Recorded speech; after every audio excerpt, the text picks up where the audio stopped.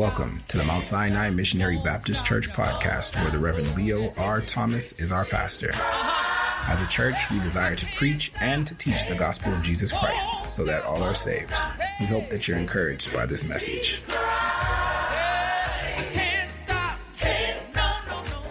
Good morning. Praise the Lord. It is such a good time to be here with everyone.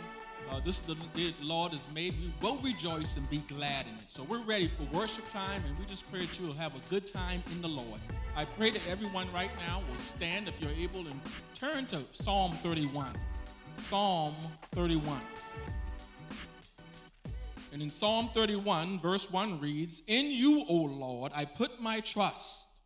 Let me never be ashamed. Deliver me in your righteousness." And down to verse 21, "Blessed be the Lord, for he has shown me his marvelous kindness in a strong city. For I said in my haste, I am cut from before your eyes. Nevertheless, you heard the voice of my supplications when I cried out to you. Oh, love the Lord, all you his saints. For the Lord preserves the faithful and fully repairs the proud person. Be of good courage, and he shall strengthen your heart, all you who hope in the Lord." I've just read for you Psalm number 31, verses 1, and then verses 21 through 24. May the Lord add a blessing to the readers, hearers, and doers of his most holy word. Amen. To God be the glory. Bless you. Praise the Lord, family. I said, praise the Lord, family. We have come into his house. We have gathered in his name to worship him. Come on and give God some praise. What a blessing, what a blessing, what a blessing, what a blessing it is to be in the house of the Lord again. For those of you who are watching via Facebook or YouTube or listening to the podcast, we thank God for your presence today. We pray something will be said or done that would encourage your hearts as we go before the Lord today to worship and to honor him. To those of you who've gathered in this place, to the preachers, to our musicians, our praise team members, our fellow members in the kingdom, our family. We got visitors here with us today, and we're honored that you have taken time out to come and to darken the doors of the house of prayer once again. We give God praise and honor for you. You may be seated in the presence of the Lord. What a blessing it is to see another week. And specifically because we are drawing closer to reopening the doors of the church. Amen. What a blessing. We thank God for how he has kept us, protected us, and sustained us this last year. And now as the numbers have continued to drop, we have an opportunity to come back together. We're going to have limited numbers. We're asking that you follow the protocol that has been set forth and that will continue to be reiterated in the days and the weeks to come. But we're thankful that we're going to be able to come back together, and I just appreciate so much the membership and the leadership of this great church. God has blessed us beyond measure. There are many churches that were unable to sustain themselves this past year. But God has blessed us even beyond our wildest imagination, that we've been able to continue to do ministry, that we have been financially sound and secure. And now it's time for us to get back to doing things together as a family unit in the kingdom. So we're excited about what God is doing, what he has done, and that which is to come. Amen. We ask that you continue to pray. There'll be more information that will be forthcoming. Also, I just want to remind you, on next Sunday, we'll be at New Hope Missionary Baptist Church in the great city of Wilmington, celebrating the 2-year anniversary of my brother, my friend, Pastor D.K. Williams. With that, let us prepare our hearts and minds to go before the Lord. First and foremost, I want to read the names of those who are sick and shut in. We're asking that you continue to pray We have several people who are going through some trying times physically. And we're asking that you all continue to keep their names before the Lord. We're praying for Sister Deaconess Faith Canty. We're praying for Mother Dorothea Daniels. We're praying for Sister Kathy King. Praying for Sister Evelyn Mitchell. Praying for Brother James Ridgway. And we're praying for Sister Caretha Williamson. Had her first chemo treatment this past week. We're asking that you all keep her and her daughters in prayer. And then we're also continuing to pray for Reverend Baron Canty and his family on the bereaved list as he lost his sister a little over a week ago. We're asking that you all continue to lift that family in prayer. And all of those who are struggling at this time with the loss of a loved one. We're still praying for Mother Hall. We're still praying for Sister Valerie Briggs. We're still praying for Mother Auterberry. Sister Sarah Gordon Williams, all of those who have struggled in the past months, still praying for the family of Mother Clemens, amen. All of those who have struggled. We're asking that you all continue to call their names before the Lord. Let us pray. Eternal God, our Father, how we bless and praise and thank Thee for your blessings upon us, God, that you have spared us one more time, that we are still here in the land of the living. That for whatever reason, Lord God, you saw fit to protect us and to watch over us, to continue to have warm blood flowing through our veins and oxygen in our lungs. God, we thank you that we have use of our extremities today, that we're able to think and reason with a reasonable portion of health, that we have sound mind today. And now, God, we call upon the names of those who are sick and shut in that we are aware of, those who are dealing with illnesses and ailments, those who lay on beds of affliction. Touch them even now, God, if it be your will. We pray that you would raise them from their situations, their conditions, Lord God. Strengthen their bodies if it be your will. Send them forth as a living testimony to the healing power of our Lord and our Savior. Now, God, we pray that you would touch the hearts and the minds of the bereaved. We pray, Lord God, that you would provide comfort where comfort is needed, strength where strength is needed, that you would lift up bowed down heads, that you would wipe the tears from their eyes. Remind them that weeping endureth for a night, but joy cometh in the morning. Now, God, we pray for the kingdom at large. Every church that's opened in your name. Every preacher, pastor, Lord God, who preaches the unadulterated, untainted word of God. Every church body, Lord God, who loves you and loves people and are trying to be good disciples of Christ Jesus, our Savior. Touch them right now, Lord God. Pray that you continue to bless and keep, lead, direct, and guide us as only you can. We ask a special blessing upon Mount Sinai Missionary Baptist Church. God, how thankful we are that you have gathered this body of believers together at a time such as this. We thank you, Lord God, that it is by the blood of Christ, our Savior, that you have kept us together. And now, God, as we're preparing ourselves, if it be your will, to come back into the house, to these holy grounds, this sacred place, in order that we might continue to lift up the name of Jesus. God, we ask for protection and guidance. We ask, Lord God, that you would prick our minds, that we would do those things which are pleasing in thy sight. And when it's all said and done, Lord God, whether we're together on one accord or whether we're still isolated and separated from one another, God will give you praise, we'll give you honor, and we'll give you glory. Now, God, have your way today. Speak from heaven. Holy Spirit, you're welcome in this place. We pray that you set the preacher down, stand your word up on the pedestal of my personality.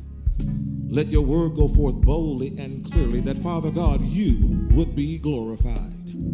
Christ Jesus, our Savior, he would be magnified. By the unction and the conviction and the drawing power of the Holy Spirit, your people would be edified. We ask these and all blessings in Jesus, our Savior's name. Let all the people of God say, amen, amen, and amen. Come on and give God some praise. Come on and give God some glory. Amen, amen, amen, amen. Amen. God bless you. Grab your Bibles and stand with us. We ask that you would draw your attention to the Gospel of Luke, Luke chapter 22. The Gospel according to Luke, chapter 22, beginning at verse 31. These words are recorded there. I'm reading from the ESV version of the Bible, and it reads as follows. Simon, Simon, behold, Satan demanded to have you, that he might sift you like wheat. But I have prayed for you that your faith may not fail. And when you have turned again, strengthen your brothers. Peter said to him, Lord, I am ready to go with you both to prison and to death. Verse 34, Jesus said, I tell you, Peter, the rooster will not crow this day until you deny 3 times that you know me. From those verses, specifically verse 31 and 32, as we continue with the series, How to Avoid Setbacks on Your Journey. Today we discuss avoiding the setback of overconfidence. You may be seated in the presence of the Lord. How to avoid setbacks on your journey. And today, the setback of overconfidence.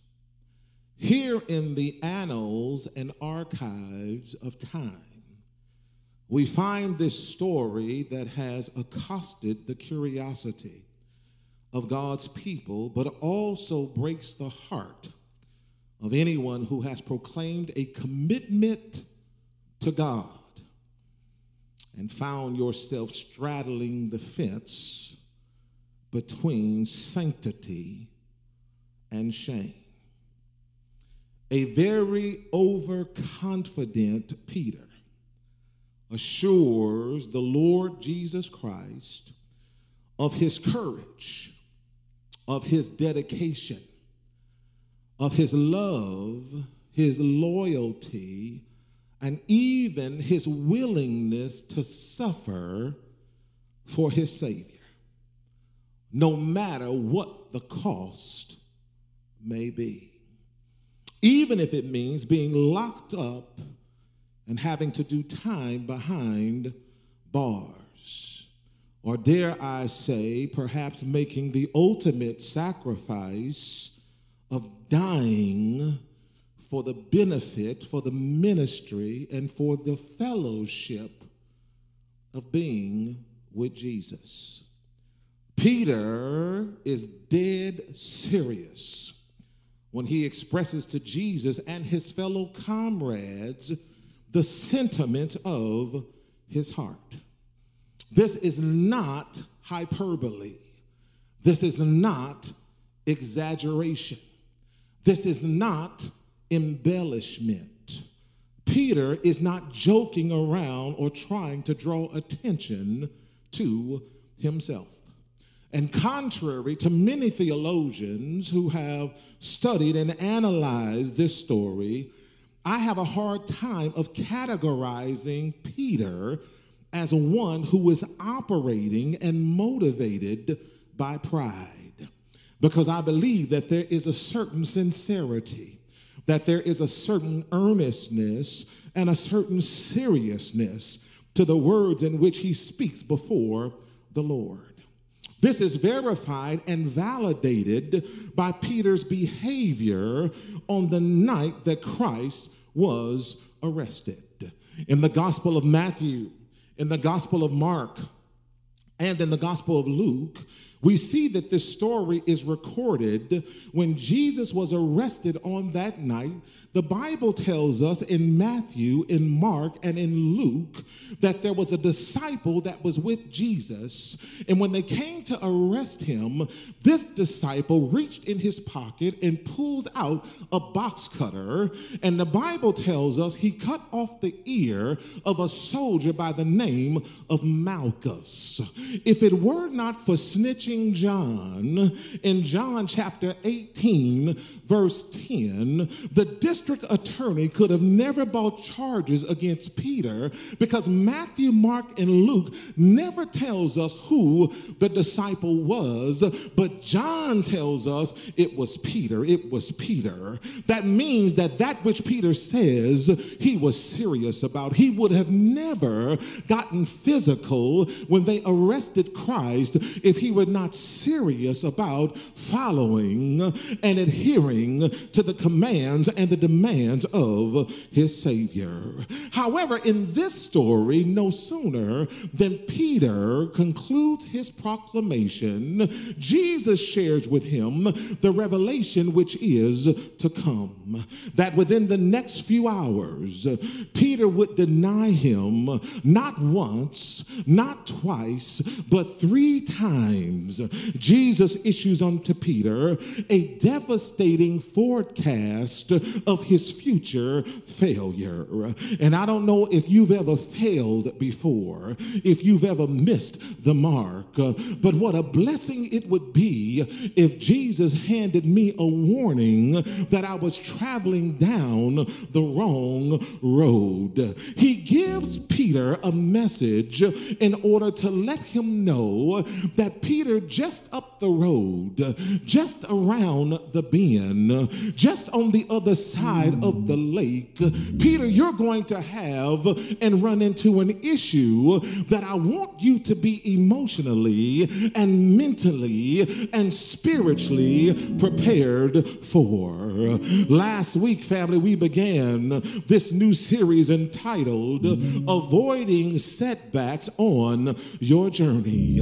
Don't forget that the setback is a snare. It is an enticement. It is a trap that keeps you from fulfilling the purpose and the plan in which God has in your life. It is not an indication or a reflection of your salvation, but it means that there are moments in your walk and moments in your journey that you give in to the carnality, the fleshliness, the worldliness of the old nature. God has a desire that we would walk in power and in strength and in might, and setbacks keep us from getting to where God would have us to be.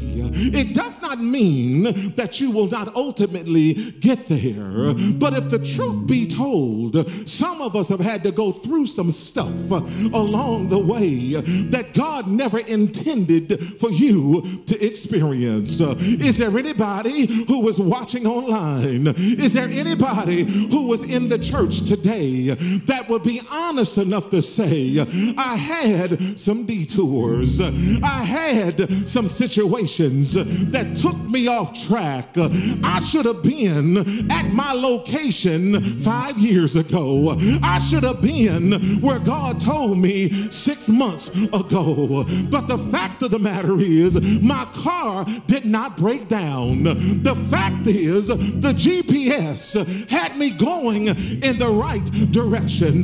But I determined within myself that I was going to allow the enemy to catch me up in a snare, in an enticement, and in a trap. Now I'm experiencing the setback setback on my journey. If we're going, family, to avoid setbacks along the way, you have to avoid the setback of overconfidence. Peter was a good man. Peter was a good brother.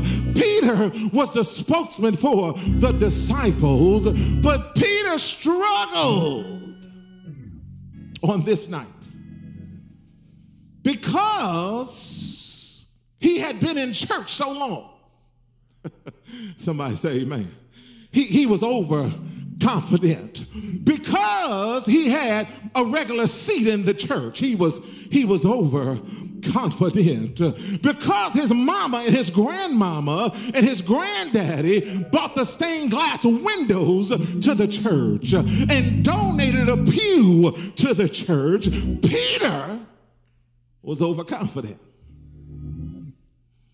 So the question becomes, family, how do we avoid the setback of overconfidence?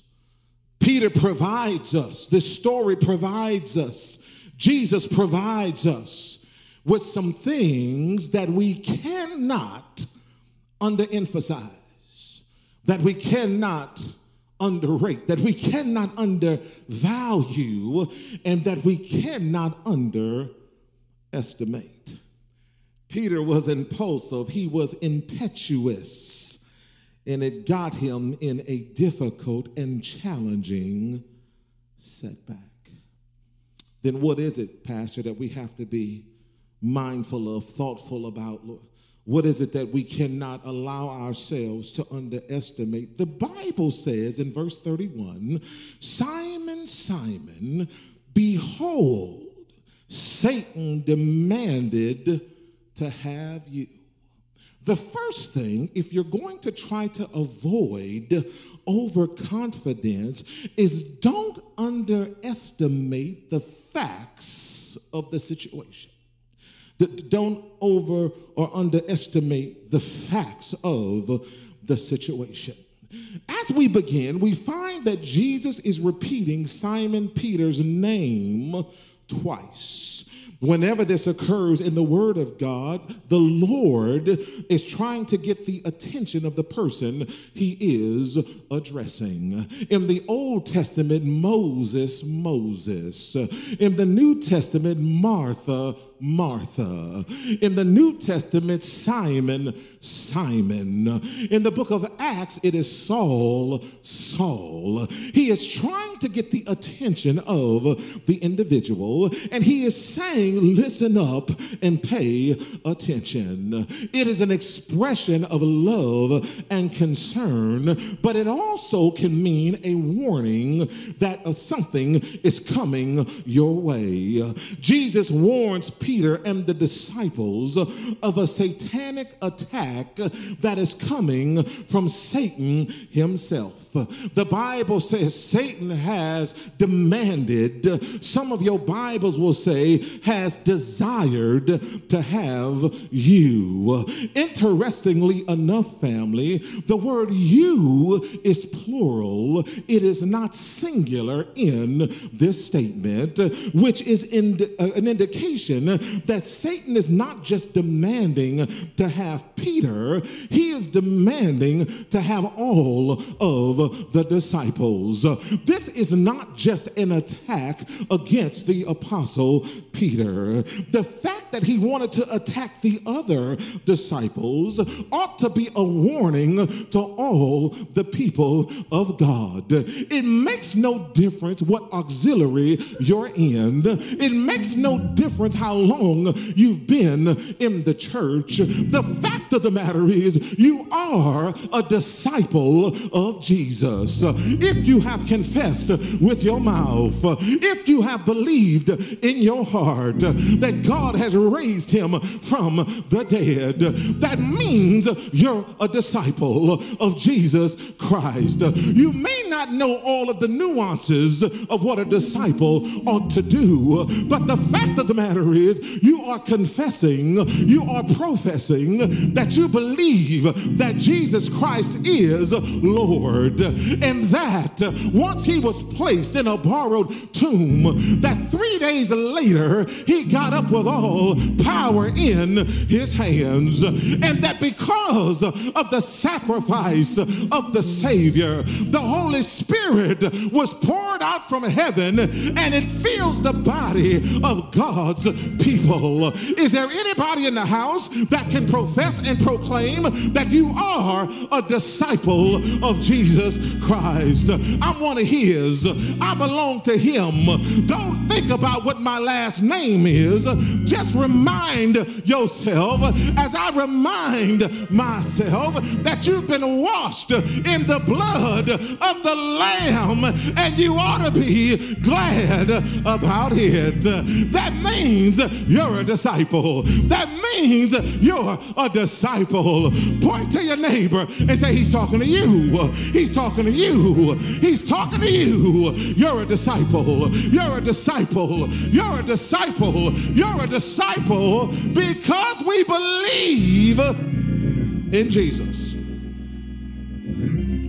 Satan, the rascal that he is, demanded from Jesus to have Peter and the other disciples. The word demand in the Greek means to beg for oneself, to ask something be given to one from the power and the authority of another. Satan, in other words, family, is asking permission of Jesus to have the disciples. He believes in his limited wisdom, in his limited understanding, that the disciples are propagating fallacies of being committed to God, that perhaps they are not as serious about their proclaimed loyalty to Jesus.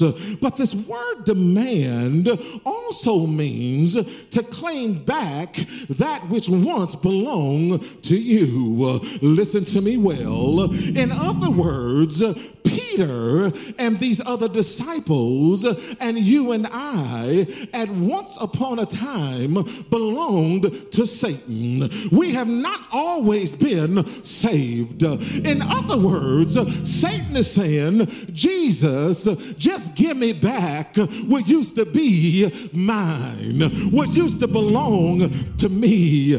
Don't underestimate the facts of the situation. We used to be the property and the possession of the enemy. And it's important, family, that we know, that we understand that he wants us back. He demanded to have his property returned unto him. Don't you know you ain't always been in church? Don't you know you ain't always been in the choir? Don't you know you ain't always been in the pulpit? Don't you know you ain't always been on the usher board? Don't you know you ain't always been a Sunday school teacher? Don't you know you ain't always been a deacon or a deaconess? Don't you know you ain't always been a musician? Don't you know you ain't always been a pastor? That means that at one point in time you belonged to the enemy. But thank God that Jesus came along and hit a lick and robbed the devil of what he had, took his stuff from him face to face and man to man, player to player and hustler to hustler. Jesus said they used to be yours, but now they belong to me. Don't you know that now you belong to the Savior? You're no longer the devil's property. Somebody else say amen. I'm glad. I said I'm glad. I said I'm glad said, I no longer belong to him. Well, how do you know? Because I don't underestimate the facts of the situation. Yeah, I don't underestimate. I've not been saved so long that I can't have a slip up or do something foolish. I used to be his, and guess what? Some of them old ways is still in us, and we got to get up every day, like Romans chapter 7 says, and you got to fight, you got to battle, you got to make sure that the old man stays down and the new man rises up. The Bible says that if you underestimate the situation, you will forget literally what Romans chapter 3 verse 23 tells us, for all have sinned and come short of the glory of God. If you underestimate the facts of the situation, you'll forget what Ephesians chapter 2 verse 11 and 12 says. Therefore, remember that one time you were Gentiles in the flesh, called the uncircumcision by what is called the circumcision, which is made in the flesh by hands. Remember that you were at that time separated from Christ, alienated from the commonwealth of Israel, and strangers to the covenants of promise, having no hope and without God in the world. If you're going to avoid overconfidence, you cannot underestimate the facts of the situation. But not only can you not underestimate the facts of the situation, here's the other one. You cannot underestimate the fierceness of Satan. I'm amazed when I hear people inviting Satan to a fight. I hear people who think they're big enough and bad enough and bold enough to go toe-to-toe with the enemy. The Bible says he has demanded you, Simon, Simon, that he might sift you like wheat. Yes, Satan makes the demand to have Peter and the other disciples in order that he might sift them. This, of course, is an agricultural term, and it refers to the process of separating the husk of the wheat from the grain. The wheat was crushed under the foot, and then it was agitated. It was thrown up into the air in order that the wind might blow that which was the husk away, and then the grain would fall down in its place and be gathered up again because it was valuable and it was usable. Satan's desire, family, was to separate the disciples from the will, from the word, from the work of God. Satan yearned to prove to these disciples and to Jesus that the reality of their faith was less than,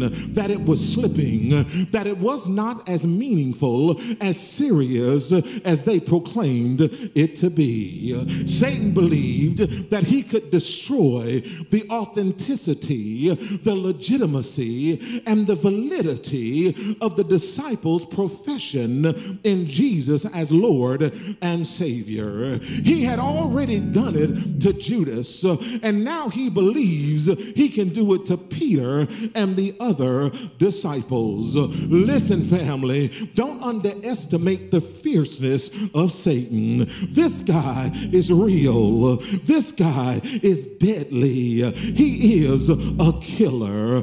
Peter must have thought about this situation by the time that he wrote the first epistle, because the Bible says in 1 Peter chapter 5 verse 8 to be sober-minded, be watchful. Your adversary, your opponent, your foe, your enemy, the devil prowls prowls around like a roaring lion, seeking someone to devour. The devil is like a roaring lion that prowls around looking for people, looking for disciples to devour. Now listen, family, lions roar for several reasons. There are a variety of reasons that lions roar. One of the things that they will roar for, if they are about to attack their prey, you'll hear a lion roar. But then there is also, that is their way of communicating with one another. A lion will roar in order to declare its territory in case there are other lions coming on the scene. But Satan's desire is to control you and to control your testimony. Even though you're a believer, you cannot underestimate the fierceness of Satan. If he cannot lay hold or claim of your soul, he will try to hold claim and hold of your activities and your behavior. I used to watch National Geographic, and lions confused me. It was amazing to me that if lions are operating in a pride, if there are a group of lions, I would see them approach the herd. They were not approaching the herd in order to attack the herd. They were approaching the herd in order that the herd would see the lions. This confused me. I'm thinking these rascals are going to go hungry because now the antelope, now the buffalo have seen the lion. Now they're on guard. But guess what? That is one of the ploys of a pride of lions. They want the herd to begin to move. They don't want them standing still because the more the herd moves, the lions are able to identify the weak ones in the herd. It's able to identify the lame ones in the herd. It's able to identify the young ones in the herd. Well, don't you know that Satan is going around and he's roaring like a lion because he's trying to identify the lame ones in the herd. But you got to make sure that you can stand up and be strong in the things of God. I can't pay my bills, I ain't gonna fall apart. I ain't got no friends, I'm not gonna hang my head. I'm not gonna go back to making money how I used to. I'm not gonna go back to self-medicating myself to get through the night. Devil, if you wanted me, you should have did your damage while I was out there in the world. I'm not gonna underestimate him, but guess what? He just making noise. He just making noise. He just making noise. And you got to stand up and let him know who you belong to. I belong to God. I belong to God. I belong to God. And because I belong to God, devil, you can prowl, you can roar, you can run around and make noise. But guess what? I got a protector. I have a shepherd. He ain't scared of no lions. He ain't scared of no wolves. He ain't scared of no dogs. And he definitely ain't scared of no demons. Is there anybody that realizes that God is on your side? Peter underestimated the fierceness of Satan. Peter underestimated the fierceness. I'm telling you, he's not to be played with. But if God is on your side, the devil ain't no match for the God that we serve. Our God has all power. Our God has all authority. Our God has all might. And Satan ain't no match for Jesus. If you're going to avoid the setback of overconfidence, don't underestimate the facts of the situation. The facts are we used to belong to him, and he wants us back. He wants us back. He wants us back, but you ought to remind him you can't have me back. I've moved on to bigger and better things. Amen. I'm in love under new management. Mickey Howard, I'm in love under new management now. When I was out there and tripping and didn't know my left from my right, my up from my down, Satan, you could trick me with some stuff, but now I know better. I know better. I know better. And you can no longer have access to me. Don't underestimate the facts of this, but also don't underestimate the fierceness of Satan. He's tenacious. And if he don't get you on a Monday, guess what? He coming back on Tuesday. And he coming back on Wednesday. He don't give you a week break or a month break or a year break. He's tenacious. He's coming back as soon as he think he has you in a vulnerable situation. But finally, family, if we're going to avoid the setback of overconfidence, don't underestimate the faithfulness of the Savior. Yeah. Verse 32. If you ain't said amen all day, you all say amen right there. Somebody at home need to stand up in your living room and say amen, amen, amen. I may have underestimated the facts of the situation. I may have underestimated the fierceness of Satan. But I tell you what, I'm not going to underestimate. I'm not going to underestimate the faithfulness of my Savior. The Bible says in verse 32, but I have prayed for you.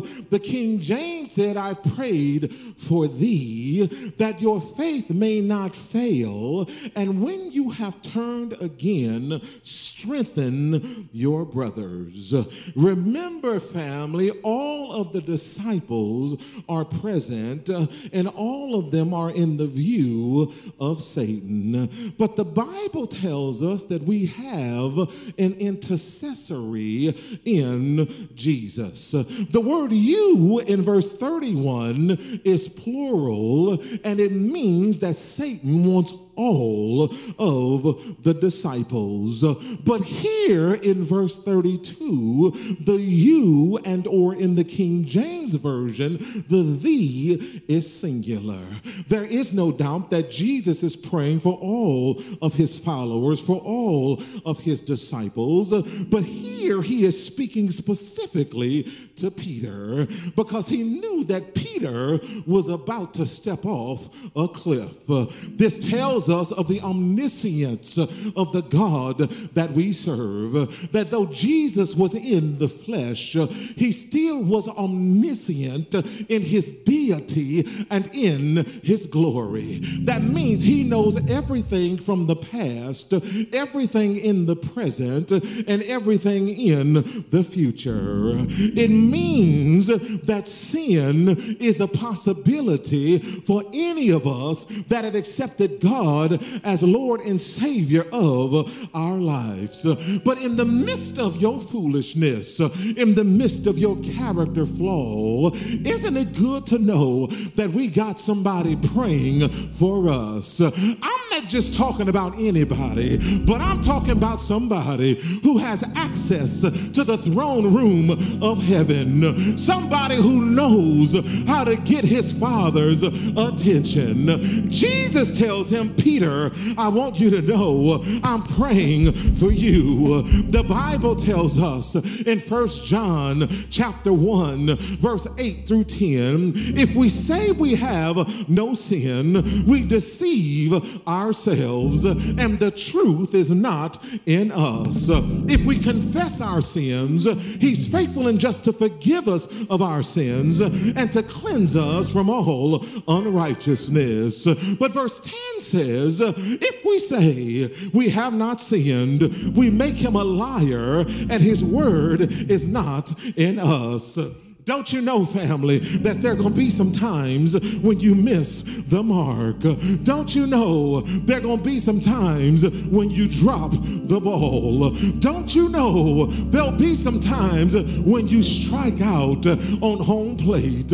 But isn't it good to know that somebody, that someone, that the one is praying for you? He tells Peter, Peter, I'm praying for you. In other words, it's personal. It's not a general prayer that God has for his people that is difficult as we can be and as numerous as we are. He knows each one of us by name. He knows each one of us by our circumstance and by our situation. That he's intimately interested in your individual situation, and he knows you by name. I don't know what you're going through. I don't know where you've been this past week. I don't know what you're facing in your future, but know this, that Jesus is praying for you, that he's calling your name before his Father, that he's calling that God would intervene on your behalf, that he's calling on God to make the burden easier for his people. He said, I'm praying for you. He said, I'm praying for you. If nobody else in the church is calling your name before God, please know, please make note that Jesus is praying for you, for you, for you, and for you. I don't know about you, but that stirs my spirit. There are times when I can't find my friends. There are times when I cannot count on loved ones. But Jesus, I said Jesus is praying for me. My Lord and my Savior is praying for me. The one who died on Calvary is praying for me. He's praying for me. He's praying for me. He's praying for me. But he says something critical. He says, Peter, I'm praying for you. But when you're recovered, he said, I want you to come back. Be a testimony to your brethren.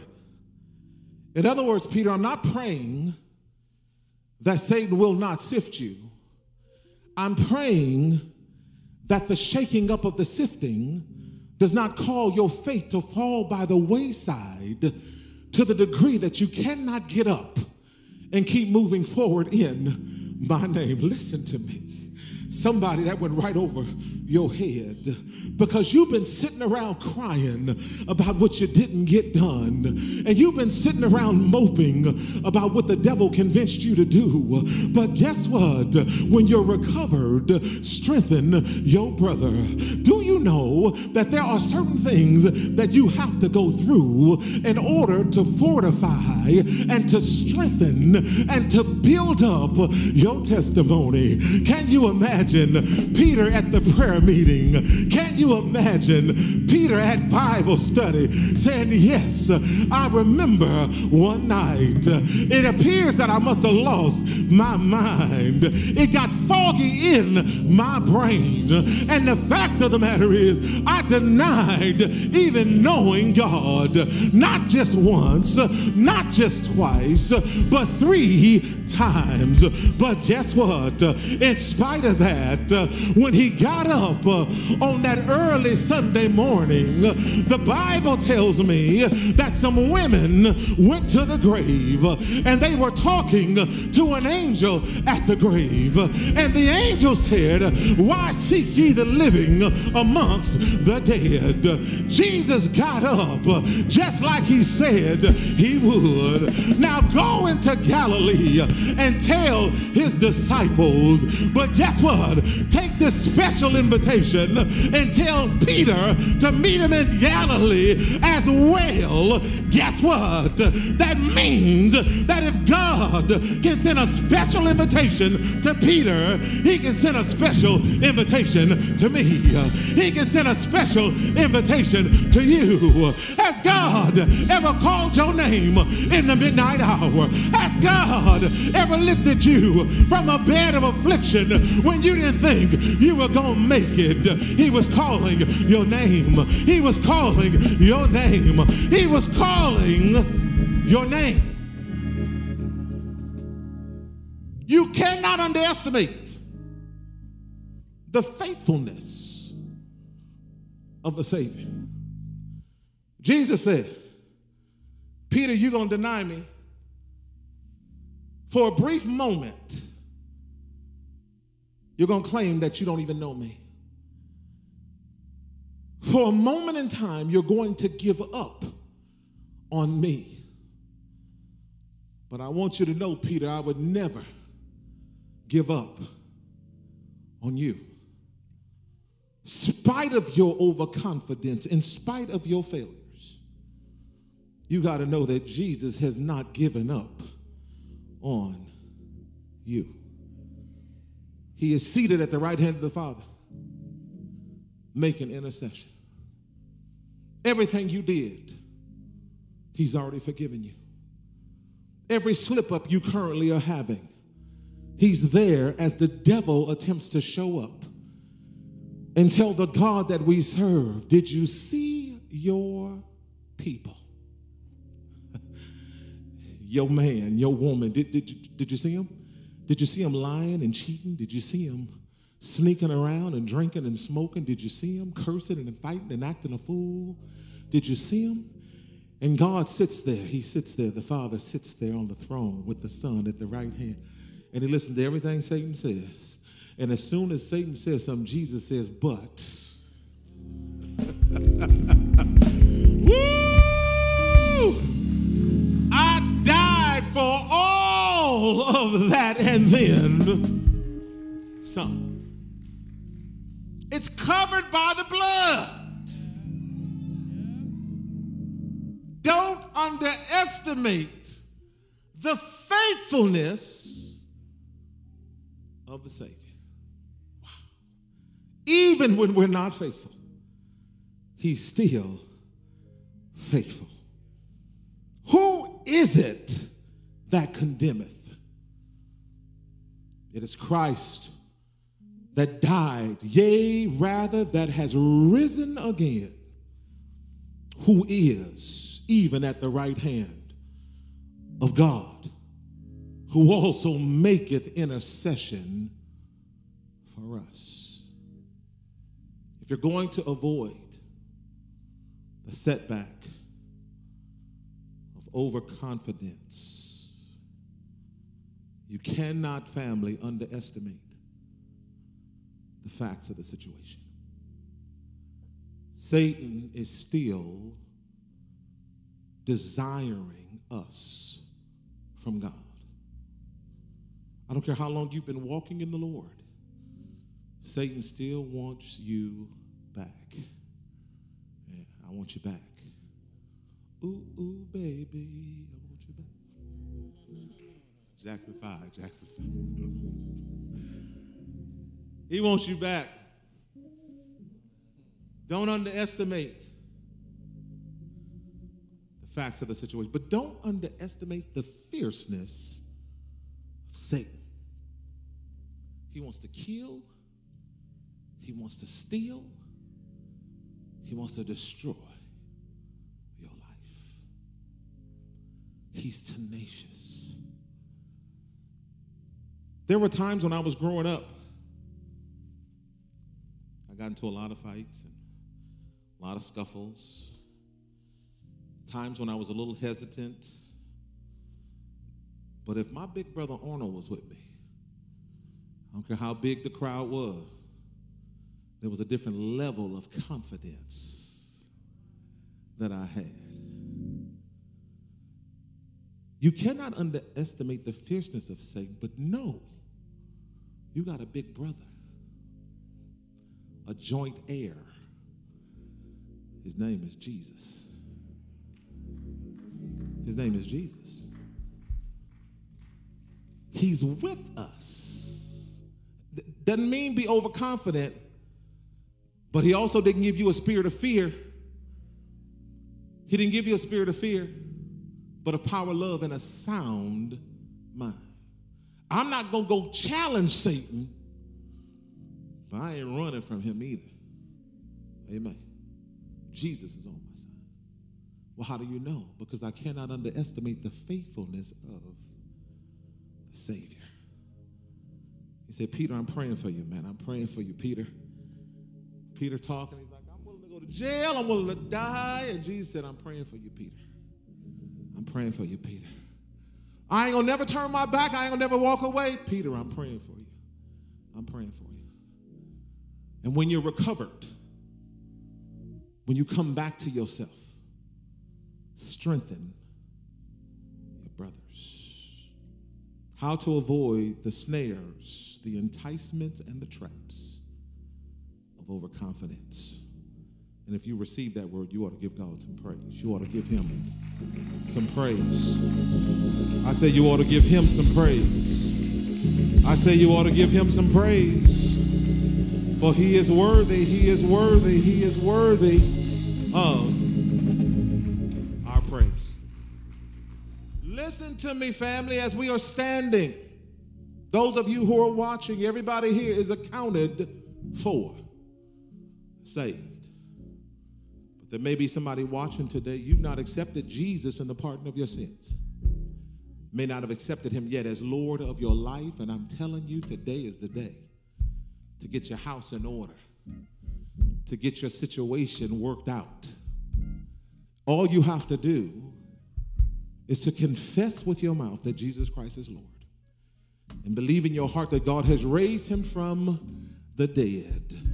The Bible declares unto us, you will be saved. The work doesn't stop there. You need to get in the church, Bible teaching, Bible preaching. You need to be discipled. You need to get busy for the things of God. But the starting point is you personally accepting him as Lord and Savior of your life.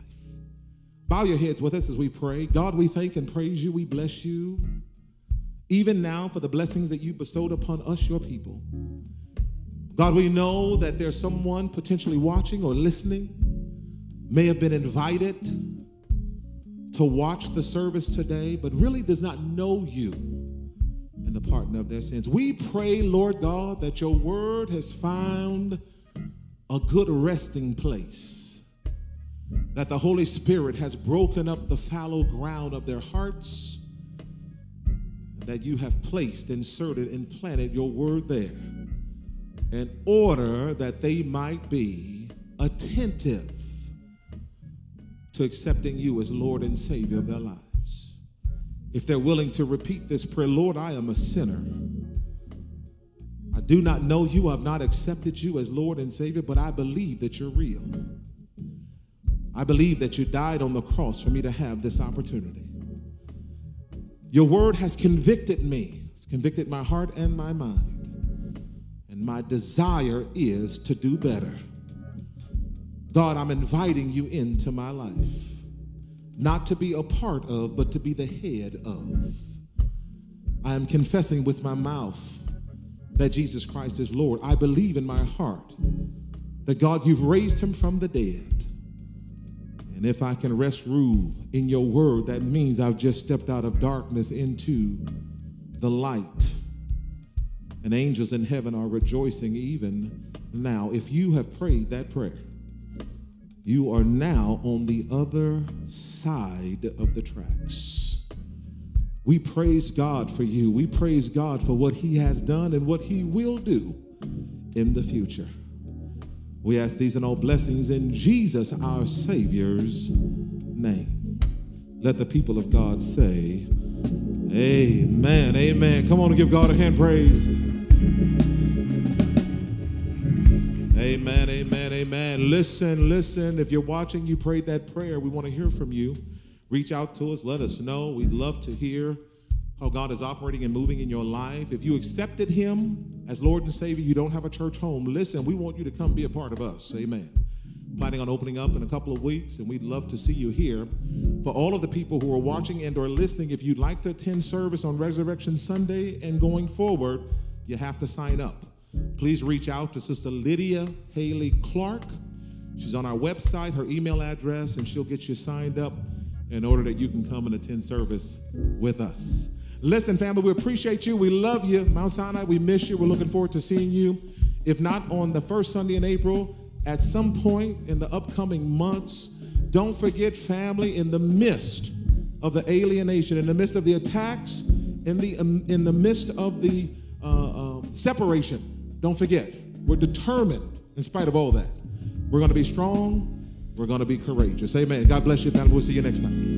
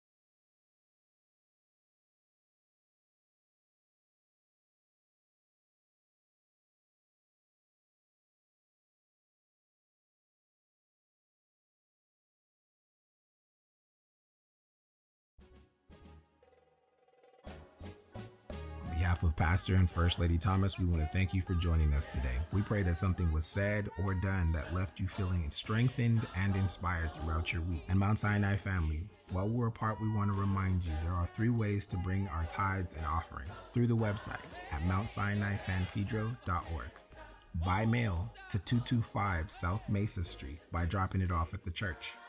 As a reminder, the safest way for drop-off or mail is not with cash, but by check or money order. And at Mount Sinai, our desire is to go and make disciples of all nations, baptizing in the name of the Father, the Son, and the Holy Spirit through conversion, discipleship, and mentorship. If you're joining us today and you're unsaved or unchurched, we pray that online service does not replace your local church. Reach out and connect with us or a church that's close to you, where you can learn the Bible and grow in obedience and love for God while exercising your faith. Lastly, family, through 2021, let's remember to be strong and courageous.